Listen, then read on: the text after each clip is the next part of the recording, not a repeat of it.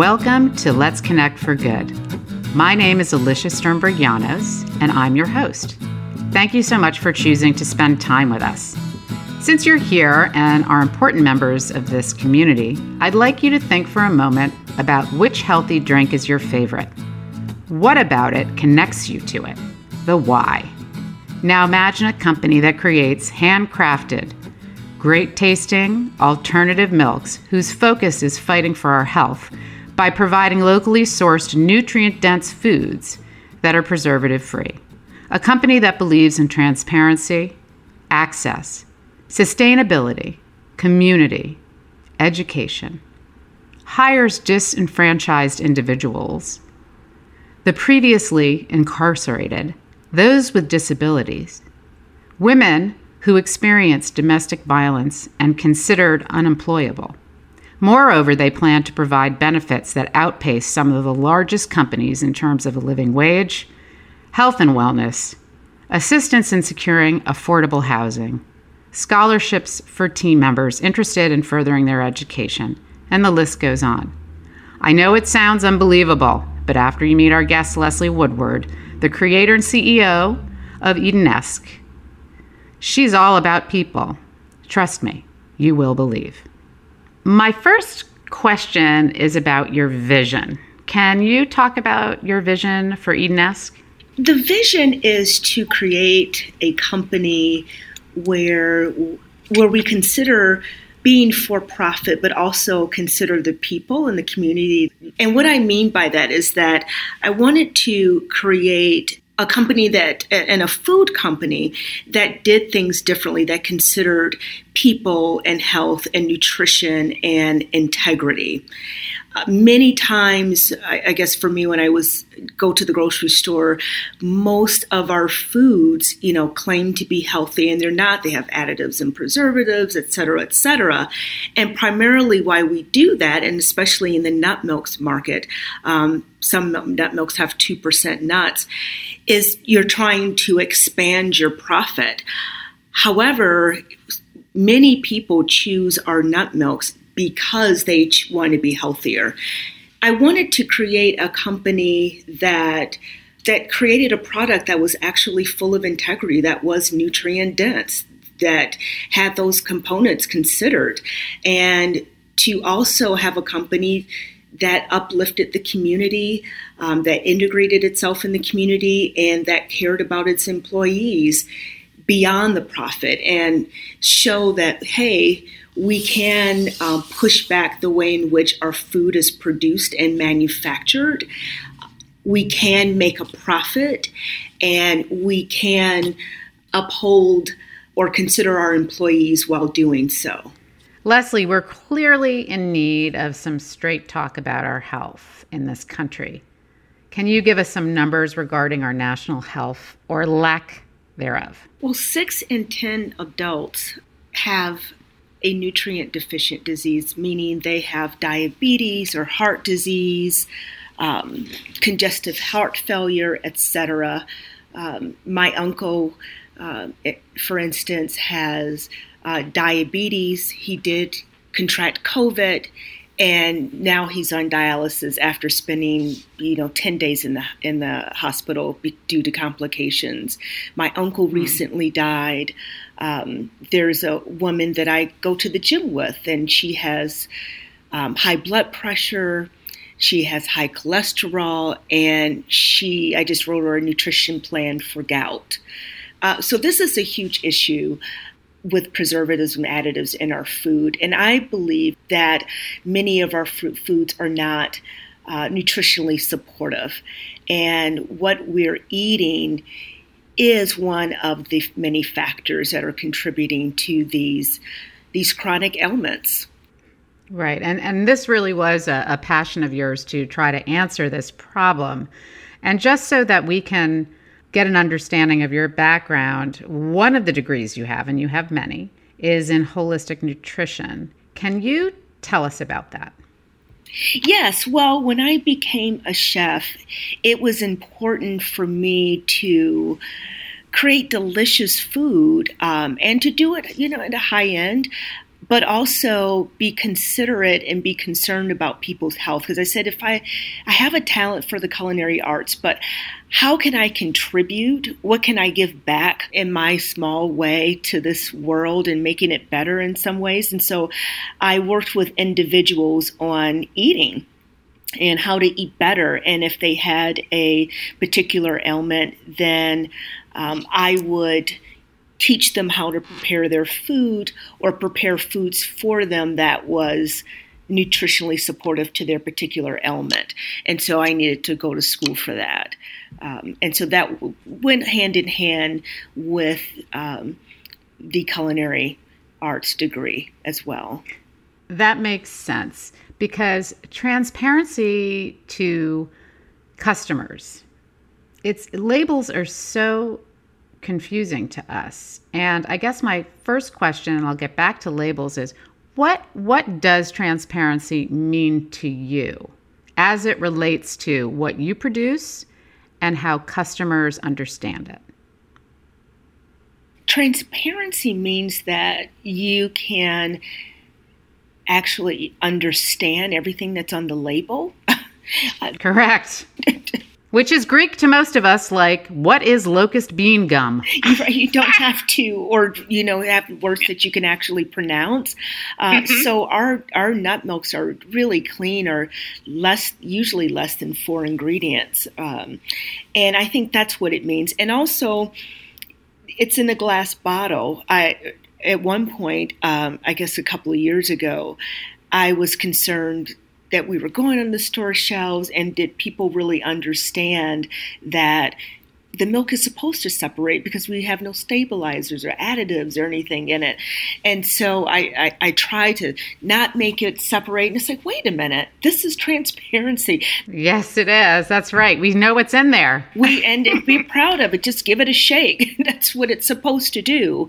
And it's not supposed to last forever. It's not supposed to last for 6 months or a year on the store shelf. So I think that that's what that means to me. Just having, hey, this is what it is. This is what the food is. And I don't have to add or do anything differently to make it more appealing or less appealing, or just show the food for what it is. So what's interesting when I'm looking at labels is, I don't know, maybe you have, how many ingredients on average are on your labels? I think 4. Yeah, in those yummy milks. I love the honey vanilla, yum, yum. Versus your competition, where there's so many things in there that are just crazy. And it gets back to, well, we're psyched that the milk is separating and we can see it, right? The nut milks are separating. It makes me feel better because I really don't understand what these other things are, especially in terms of your honey and vanilla. I mean, I just love that it's vanilla bean. I know what that means, right? Mm-hmm. And what about the nutrition in your nut milks? Because again, that becomes confusing to us as consumers.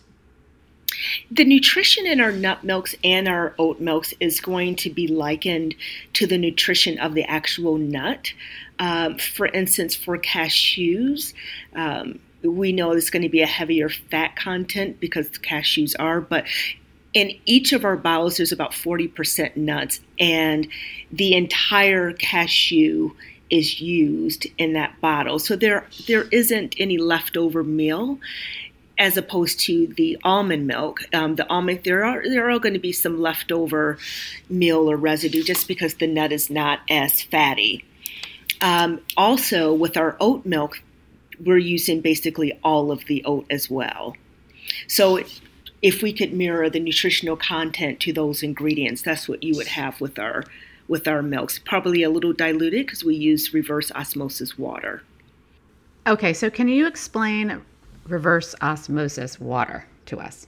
What does that mean? That just means there's nothing in the water. We take it, everything is pretty much removed, every chemical or anything of that nature. Some people say that it's healthier. Some people say that it is not. I just wanted to make sure that we had the cleanest water available. Oh, that makes perfect sense. In terms of accessibility, can you speak about programs that you partner with And also the way they make your products accessible, right? For those specifically who can't afford them. Well, we are a luxury item, I would say. Not necessarily luxury, but it's a premium item. So that means our bottles are $10 per bottle. And that's just because of the water purification process that we go to, that we use nuts, that when we use vanilla bean, you can turn up the bottle and you could see the vanilla bean. The honey and the maple are locally sourced. So our ingredients are of top quality, and usually most of them are organic or locally sourced. What we do is that if we're at the farmer's market and there is a SNAP recipient, or even someone who says, well, this may be a little bit more than I can afford right now, I generally give a 50% discount, which makes it $5 per bottle. Mm-hmm. When we have plans to possibly open a brick and mortar location, when we open the brick and mortar location, I will be rolling out a program called a community member program. And that means people in the community will have a card and will be able to receive 50% off of our products when they come in the store, if they see us at the farmer's market, etc.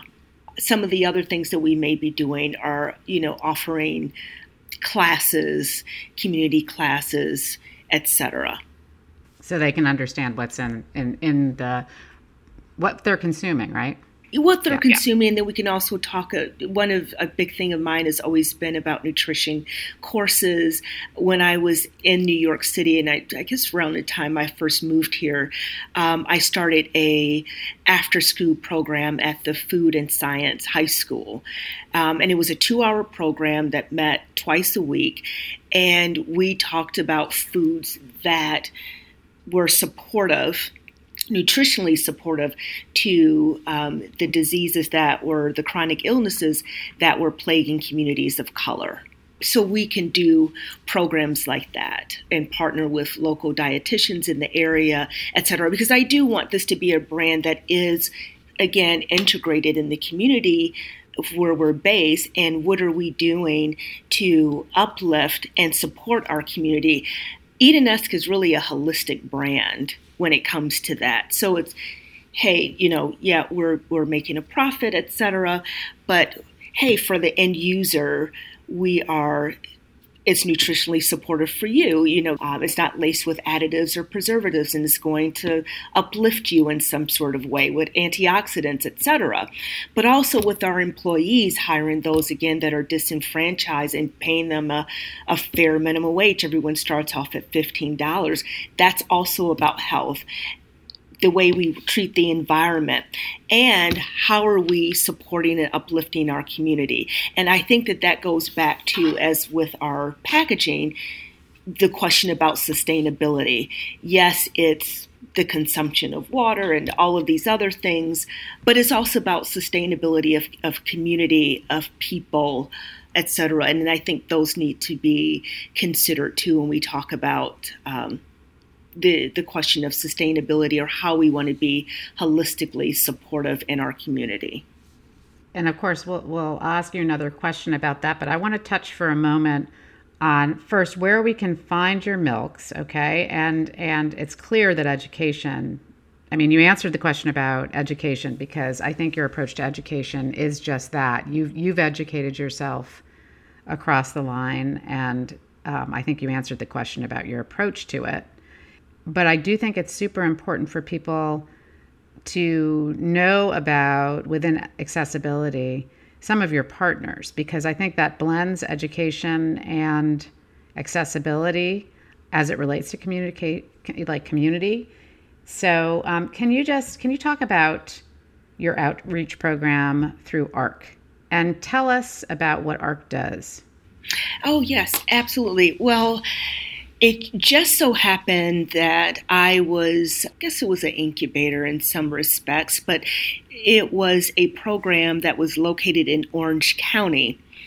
And it was a consulting firm that wanted to, I guess, support artisanal manufacturers of all kind in order to provide jobs to the area. And Orange County, if we look at Walden, they were depleted of jobs. A lot of the manufacturing had left many years ago. And so I was with that organization. They said, hey, Leslie, we have a space in Kingston, and due to your mission, it may be a good fit, and this will be the first food, pod or manufacturing space in Ulster County, and that we're doing as an organization. So it happened to be in the ARC building. And the ARC building and ARC, it's an organization that supports those with disabilities to assist them in gaining independence. So they help them, they have day programs here, they help them with jobs, they do job coaching, help them with housing and transportation. In the back here of this large building, they went through recently in 2018, the top of 2019, started construction on food pods. And the arrangement is that if we could have this space or use this manufacturing space, if you would hire some of our clients, which are those with disabilities. And it's like, well, of course I will.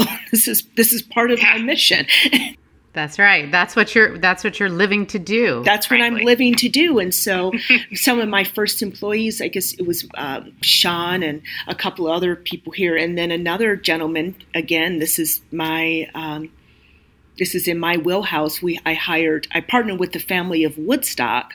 They are supporting those who are recently out of prison, and with those with disabilities as well, but to reduce recidivism. And that's a big concern of mine as well. And so I remember that Michael called and he said, Leslie, hey, I just got out of prison. And I said, well, when did you just get out? And he said, well, a month ago. I said, okay.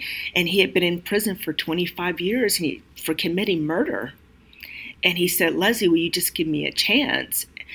And I said, okay, Leslie, here we go. Here's the test. Here's the test. And I said, well, absolutely. And Michael, helped me set up our manufacturing facility, and we worked out all the kinks and started getting into our first stores. And he was really instrumental in helping me train and get everything up and running in this new space. And so, these relationships have been extremely rewarding for me. And now Michael is in, Syracuse, closest to his family. He's driving an Audi. He has a job. He's doing very well. But think about all these outcomes, because I know how much it means to you to help people. And I know that you are not one to talk about yourself. But I really do need and feel the need to point out the fact that you have been bootstrapping and you were working full time up until, I guess it was May. And so you're supporting the staff, you're bringing other people up at the same time that you're working crazy hours. And this is your passion. And this is something that from your childhood you wanted to do. And then you what's better than the effect you have on one person? And you have an effect on so many people. I just thought I should state that, but I want to segue into, I made a call to ARC, and I spoke with Julie Steffen, and I asked her about you. Oh. Sneaky. And so this is what she said about you, and it's no surprise to me. And to anybody listening, when you get to know her, as you will within this community, it will not be a surprise. Leslie is very dedicated to running a business that embraces a diverse workforce. She's all about giving people a chance and contributing to her community.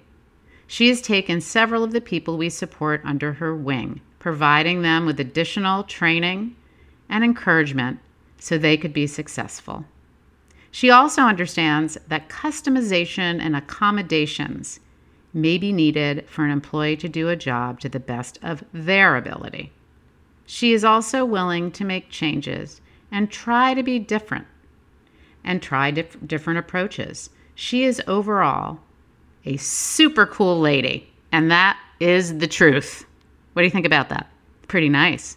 You should feel good about that, don't you think? I do. And I have created a product or created something from nothing.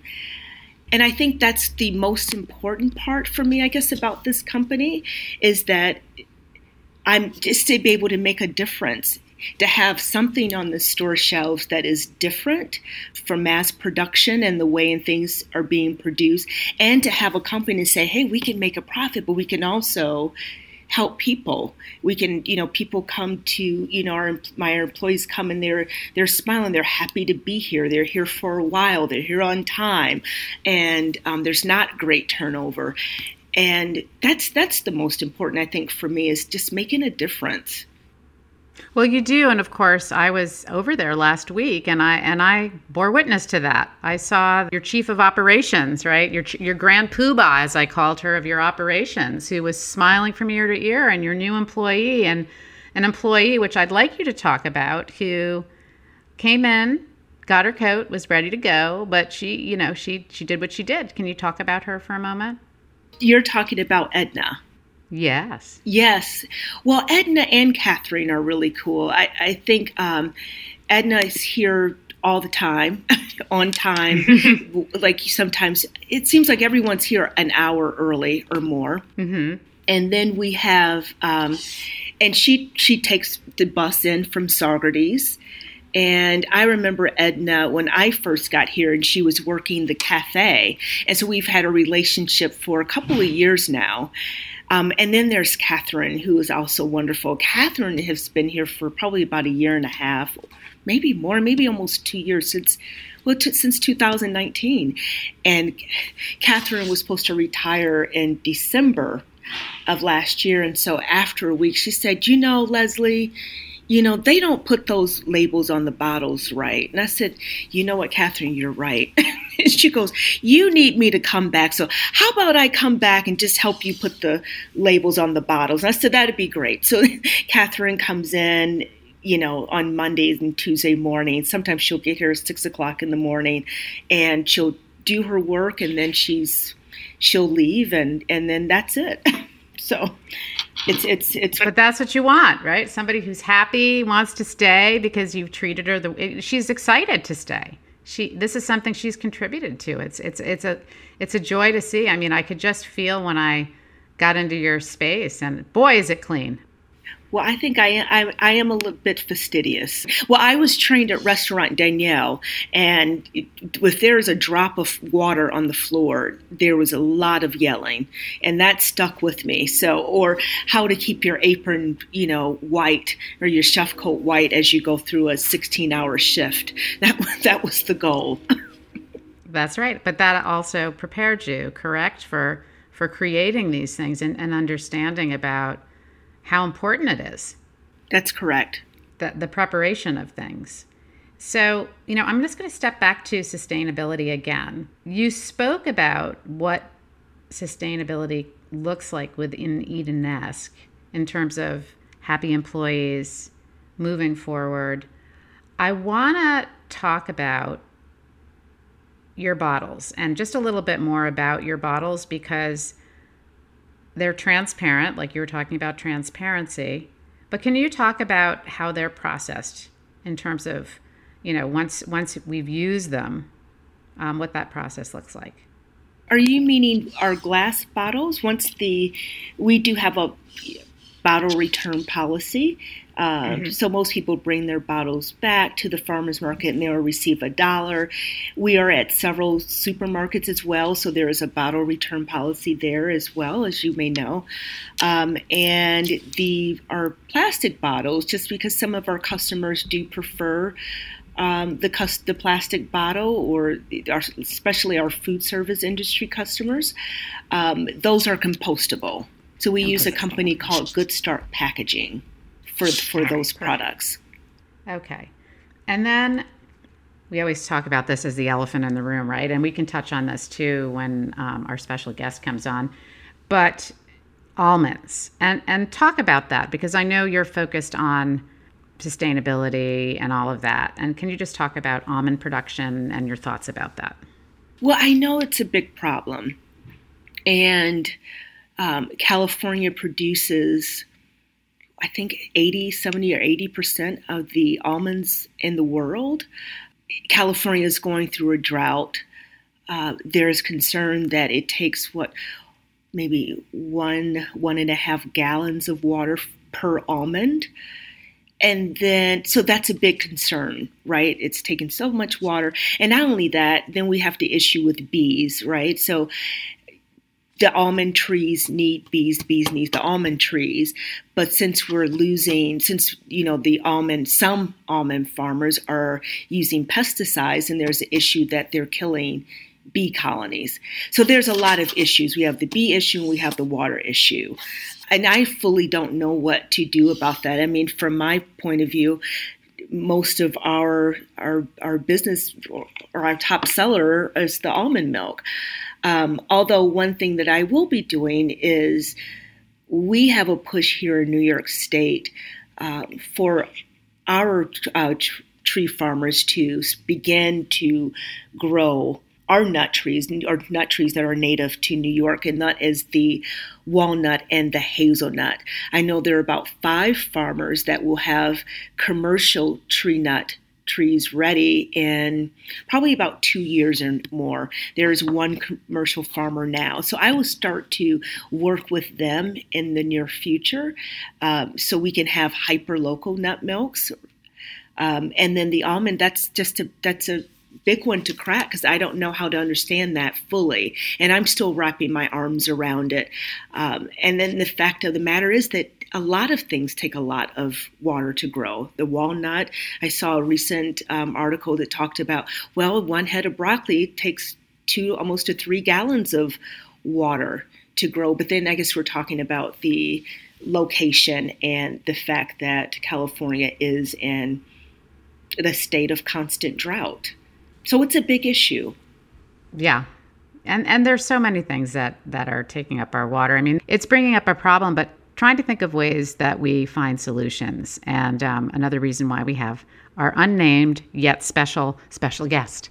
The next thing is in terms of people that are just so excited to go out and get your product. Can you talk about where your distribution is, where they can find you, 1, and 2, what are the issues that face you in terms of growing your distribution? Sure, absolutely. Currently, we're in 5 or 6 farmers markets. That would be Hudson, Woodstock, Phoenicia, Kingston, and we sometimes do Tannersville. Sometimes we do special events in Saugerties. We're also at the Westport Farmers Market, and we may be in Pleasantville, which is in northern Westchester. Some of the retail locations are Mother Earth Storehouse in Kingston, and a few other farm stores that are peppered throughout the Hudson Valley. And I have been actively working on distribution as of late and out doing sales calls now. I think one of the biggest hurdles that I have at this point is getting it to the actual stores. It's kind of been just me delivering it. At this point, we are using a distributor called Farms to Table. So a lot of our other stores, which is probably about 15, they're able to take care of. And the customer orders and, they're able to pick up, which is great. It's the other stores that we have a problem with distributing. We are in conversation with a company called Woodstock Drops that will support us until we get large enough to reach the distributor, like a rainforest distribution, et cetera. But we have to get to a certain number of stores and show a little bit of traction. So one thing, we're in the middle of a capital raise. One thing that will help us is to get a refrigerated vehicle. That will give us a little bit more opportunity. Perhaps I can hire a driver who can also help to bridge us until we are large enough to get to the larger distributors and until we get to that point. But at this point is, how do you take all that time up when you're a small company to do that much distribution in a real way? Well, scaling and distribution, right, are always an issue because you sort of say, how many people do I have employed? Who are my partners? What is the cost? And there's a whole value proposition there. And so I know that it's sort of two-prong in the funding for you. And again, bootstrapping as you've done, which is incredible. And investors always love to see that. And for everybody out there, that's doing this. So listen to her because it's important for her to access the funding. Can you give, I know there's sort of a short-term funding and then there's a longer-term funding. Can you tell us about that a little bit? Sure. At some point, I looked at the numbers this year when I was doing the taxes, and it got to the point, it's like, this bootstrapping and becoming counterproductive is just not making sense. I really need to be full-time and give this business 100%. We need A, B, and C, and I can't do it bootstrapping any longer. So I came on board full-time, and as of April 30th, back in the months of January and February and March, and part of April, we were probably doing 150 bottles per month, maybe sometimes 200. And now, since I came full-time on board, we're at 300, 350 per week. So that's a big difference. We have a contract now, or approved vendor with Parkhurst Dining. And starting in, I would probably say about 4 weeks, we will be doing their bulk dispensing, moving out Almond Breeze, and we're working on the graphics now for that. We created a soy milk just for Bard College, and one of their schools, is they have 32 colleges and universities. They are interested as well, a school that they have in Pennsylvania, of us wanting to do the same program there, along with supplying their stores with their campus grocery stores with our retail products. That's all good and dandy. The problem is that we have to fund that because it takes a while for some companies to pay 30 days, 45 days, some of them. At the same time, we're growing. You have to have a team for that. So the team has to be in place. So I've put the team in place. Well, I have to fund the team and pay payroll. So our first funding need is a bridge loan or a bridge investment, friends and family round of about $30,000. And that will sort of tie us over or keep us afloat until our larger investment comes through, which is our seed round of $350,000. Once we get that, then we'll be able to scale appropriately. We'll be able to have a really strong team in place, have our refrigerated vehicles, etc. Okay. So you're in that sort of, that's that tough spot. It's a tough spot because you can see it, you can taste it, and it's almost harder sometimes to raise the smaller amounts of money, but it's not impossible, especially with the way that you have been running your business, and you've had, as far as our conversations and what I've seen, a very measured growth. So it's all interesting. Is there something else before we transition into doing some sideways thinking, we as the community, on ways that we can help you get to where you need some help? Are we missing anything that you'd like to bring up, or somewhere where we might be able to guide you? No, I just think I think we've covered a lot about the mission and the vision. But as you were saying, just to dovetail on your last thought, this is an awkward position for us. We're like the butterfly emerging from the cocoon. It's a struggle. Yes. Right. It's a struggle. It's a beautiful struggle, but that's where we are right now. And once we get through this season, or once we emerge, then I have no doubt in the way that we're going to flourish, and we're already flourishing. So it's been evidenced. Well, all right. So what I want to do now is I want to talk to everybody about doing our sideways thinking. And let's do a little bit of that. And then we will welcome our special guest, who I absolutely adore. And you two align in so many ways. I just can't say enough about my dear friend, Dr. Taylor Wallace, who is always there in a pinch for everybody. In fact, he was labeled the nation's premier food and nutrition guru by the Huffington Post. He has a huge history of jobs at the most senior level. His works are published all over the place, and he's in the media speaking to us in language we understand, getting back to our conversation earlier, Leslie. He's currently the principal and CEO of the Think Healthy Group and a professor at George Mason University. And we are thrilled to have him today. So let's do some of the sideways thinking that we were talking about. It seems that for Leslie in this moment, she's got some of the growing pains that every entrepreneur experiences, or all of us who are trying to figure out how do we get to the next step in anything that we're doing? And we're looking for a little support from friends, family, community, which we are here at Let's Connect for Good. So distribution, right? She has some limitations there in terms of her ability to scale and grow. She needs that refrigerated truck. It's sort of the chicken and the egg thing. I know she's very interested in sustainability. We've seen that. She's talked about it. And I will, in a moment, ask Taylor to maybe have a couple of thoughts on that. And funding. Funding is always a tough thing. However, because of what she's doing from a social impact perspective, as well as just in terms of educating, really wanting to produce something that she can scale in a managed way.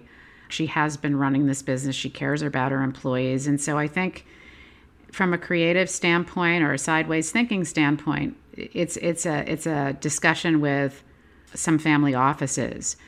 Again, if you're out there and you're listening to us, of course, are now part of the community, and Taylor and Leslie are now welcome, active members of the community, and we'll think about you as well when they have some opportunities. We want to hear from you. Maybe you have some ideas that we haven't thought of, but we're really looking for you to contribute and to leave us messages or go to our website at letsconnectforgood.com and maybe we can start a discussion. But I want to hand this over for you two to start having a quick discussion about maybe some ideas that you can have, Taylor, in terms of helping Leslie. It doesn't have to just be with some of the things she brought up now, but her business as a whole. Well, and thanks for having me on the show. One of the things that pops right out to me about Leslie and the company is that it really encompasses what I've been talking about when we look at sustainable food systems. And often when we think about sustainable food systems, we think, just environmental impact. But that's not really the whole story. There are actually 4 domains of sustainable food systems, that being health and nutrition, which Leslie has very much put a lot of effort into. The second being economics, which, we've been talking about on the show. And, I think it's just a really neat idea and a really good thing for the world, how you've taken individuals that maybe don't have as many opportunities as the other ones of us. I have a very similar story about an inmate that started writing me letters when I started on the Dr. Oz show. And, it's really touching to see that there are people out there that want to help, that believe in the power of change. The third is society and, how to create a better society, whether that's locally or whether that's global. And then comes the environmental piece where you talk about, water and CO2 emissions. And that's where, agriculture really across the board, we all have to contribute just a little bit to that to make a better impact on our earth. So we often think about sustainability kind of in silos, but I really commend you because your business really does encompass all of the domains of what I would call a sustainable food system. Yeah, and I thought about it in that way. I just thought about how can we, again, my term is holistic. How can I have a positive impact as a company in society? What can I do? And that's how I thought about it. Well, and I really appreciated, I got to try the almond milk, and Yes. It was just fantastic. And I tell you, I'm a researcher, and I've done a lot of research on dairy and on milk, particularly in bone health in children and older adults. And one thing that always frustrates me about the whole nut milk industry, or even the oat milk industry, the soy milk industry, is, it's kind of like what you said in the beginning. They, put 2 nuts in a whole thing of, a whole carton, and then they, color it white, and they call it almond milk, and woo, it's so healthy, but it really doesn't have any nutritional quality at all. And what I appreciate about yours is it really does. I mean, you've really packed the nutrition punch in your product, and it tastes good. Thank you. Thank you. And that's part of it. And I think most of my customers, or most of the customers that enjoy the milk, they pretty much say that it's delicious, but that's the point, right? Because what I always wanted to do, and when I became a chef, is, hey, nutrition is delicious. It doesn't have to taste bad. You don't have to be afraid of it. It doesn't taste like cardboard. It can actually taste really, really yummy, especially if we're using great ingredients. Right. And, I'll say, I'm a food scientist by training, and I'll pick on Alicia because she was picking on locust bean gum, which, for those of you who don't know, is just a dietary fiber. It's a fiber that's extracted from the seed, a locust tree, and it's used to help stabilize but also produce like a creamy texture in things like dairy products. You probably could even use it in a nut milk. So just because it's a scary name on the label doesn't mean it's necessarily bad for you. This is true. It's just the gum part. Yeah, that's I just think of chewing gum. Can't they come up with a new name? But give us one of those long names that's an additive. Because we see them, we can't pronounce them. And I picked, by the way, it was very obvious that I picked the gum one, Taylor. Thank you very much, because it was easy to pronounce. Okay.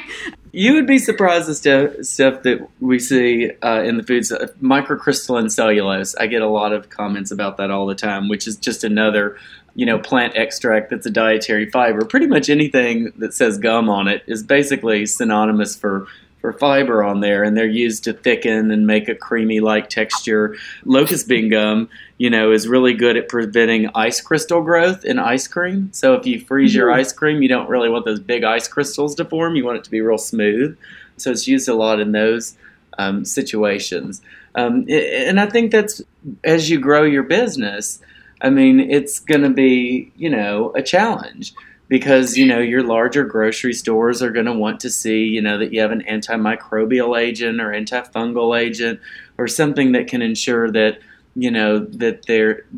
when you go, mainstream with this and it's transported, miles and miles away from you, when that truck gets hot, or the temperature fluctuates, or that store person that's moving it from the pallet in the store doesn't keep it the right temperature, that it'll still be safe when it gets to the consumer. So that's kind of the neat thing about food science and culinary science, is we really don't talk enough, but we really have the same goals. Yes, we do. And that's what we gently pasteurize ours now. So our shelf life is 2 to 3 weeks. It is not near, if I was going to ship it to North Dakota.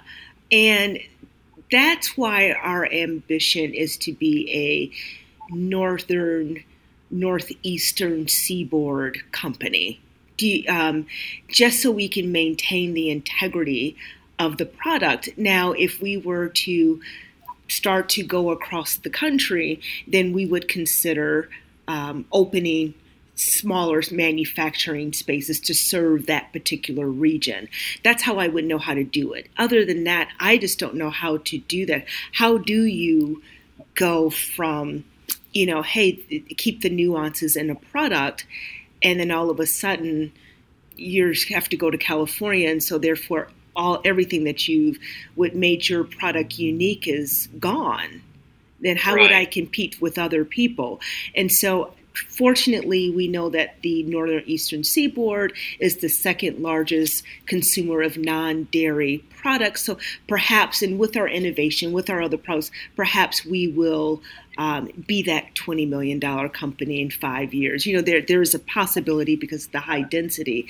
However, still, I struggle with the fact is, hey, we have to maintain who we are. We have to be authentic as we do the high growth. So perhaps you can only grow so much. I don't know, Taylor. It will become a challenge. I worked with a company years ago that you're probably familiar with called RX Bar. And yes. RX Bar was created in somebody's garage in Chicago. And, it was a couple nuts and a couple, egg whites and some dates, and no BS was their thing. Right. But then Kellogg ended up buying them out. And so what happens when a big company buys you out like Kellogg? Well, you have to scale it globally, right? Kellogg's everywhere. And so they're in every grocery store. They're in, all over the place. Even if you just take the U.S., for example, you can go in any gas station and find an RX Bar around. What ends up happening is there's not enough dates in the supply chain. We can't produce enough dates right now. And then they go expensive. And so what do companies do? They use stuff that's on the supply chain, which is sugar, saturated fat, fillers, things to that nature. So it is relatively difficult to really, really scale up on a national scale and still keep to your true self like that. It's not impossible, but there's definitely a lot of bumps in the road. See, but that's where you come into play, Taylor, because you guys can put your heads together and think about that.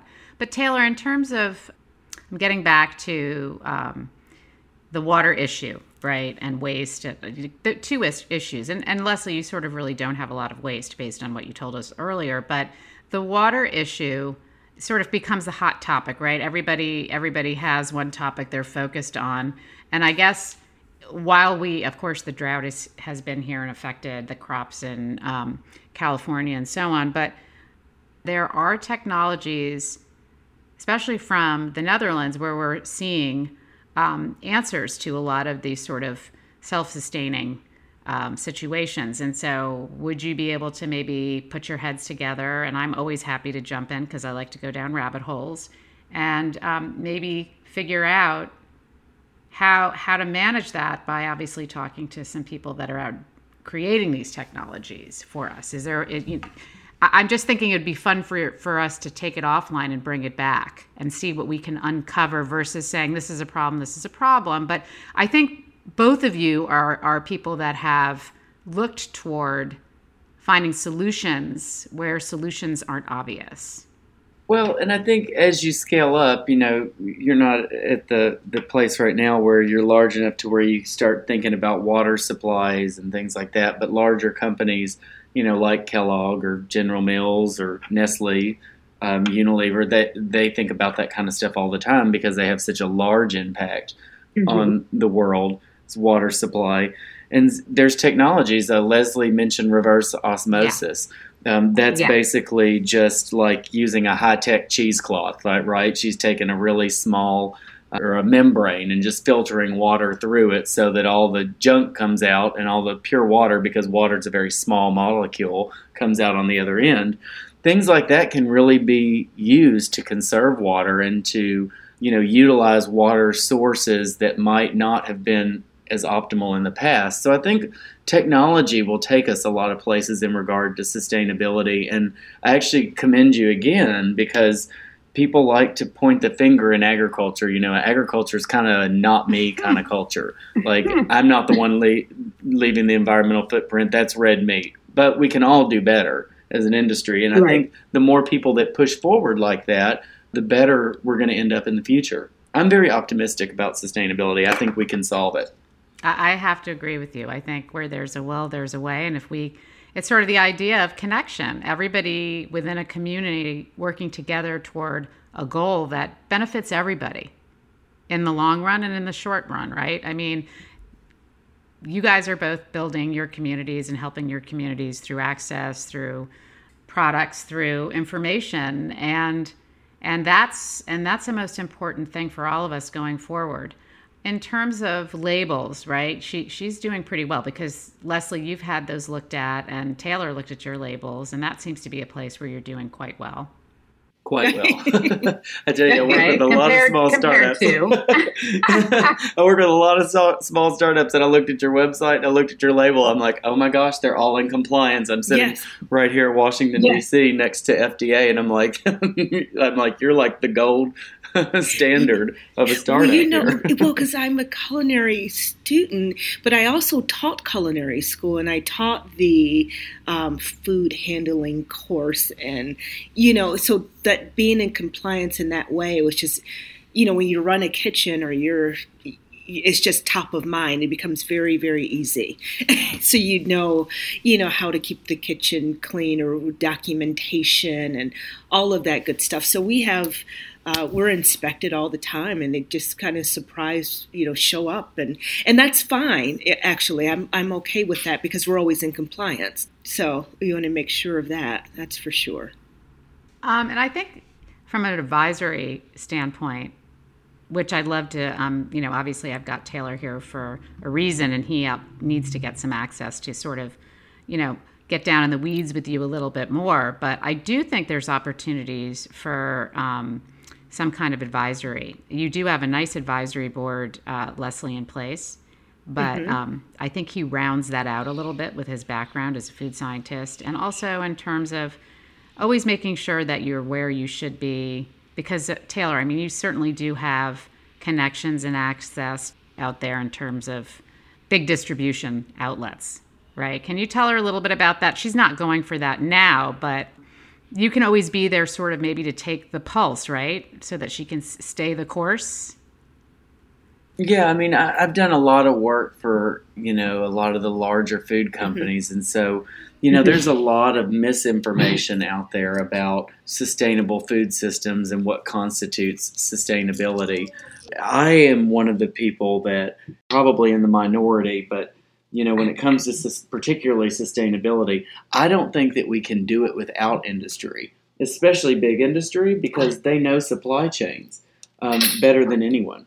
And that's really what it's going to take with, 8 billion of us on this planet. It is, that logistical knowledge. How do we take something like this that's nutritious and not dilute it down, but scale it up? And I think that, big industry is going to have a big role to play in that, because I think they're the ones with the knowledge of how to do that. And I've seen them do that with several. Unilever is a great example of a company that has taken so many great steps to launch smaller companies, but have really, allowed them to stay them. Kellogg tried to do that with RX Bar, but then Kellogg, when they did that, figured out that everybody at RX Bar was like 22 years old and just, kind of wild and crazy with the company. So I think they had to have a little bit more oversight on that. But, Unilever's done a very good job at taking some of these more plant-based solution companies and really helping them scale and doing that under their brand and, kind of their own environment. And I think that's a good thing. I think that, the bigger companies are starting to look at, other things besides profit as an end goal. And I think that's because they have to, because if they don't, policies are changing, consumer attitudes are changing towards food and the food supply. And I think they have to react to that. So I think, doing things like what you're doing in helping your local community, in helping leverage people, thinking about health and nutrition of the population and environmental sustainability, I think you're a step ahead of them. And I think that in the end, they're going to really, really make a big investment in that. I can already see it happening. Well, I hope so. I guess because a couple of years ago, it was, you have to, extend your shelf life. You have to do this. And it became quite discouraging in some ways. So it's like, well, I don't want to produce food like that. That's part of the problem. That's why, in my opinion, why we are suffering from so many chronic ailments, and we're on prescription drug medications, et cetera. And part of my vision and mission is to not do that, just to go opposite, to sort of, say, hey, no, guess what? Food, it only lasts 3 weeks because that's about as much as we can get out of it. That's how we maintain the nutrient density. Or we have to get used to the idea that, hey, food is not supposed to last, especially in nut milk, for a year, right? I think. Well, I think it's both. You both look at food and nutrition and the outcomes. And that's why there's so many reasons you're a nice pairing and will work wonderfully together.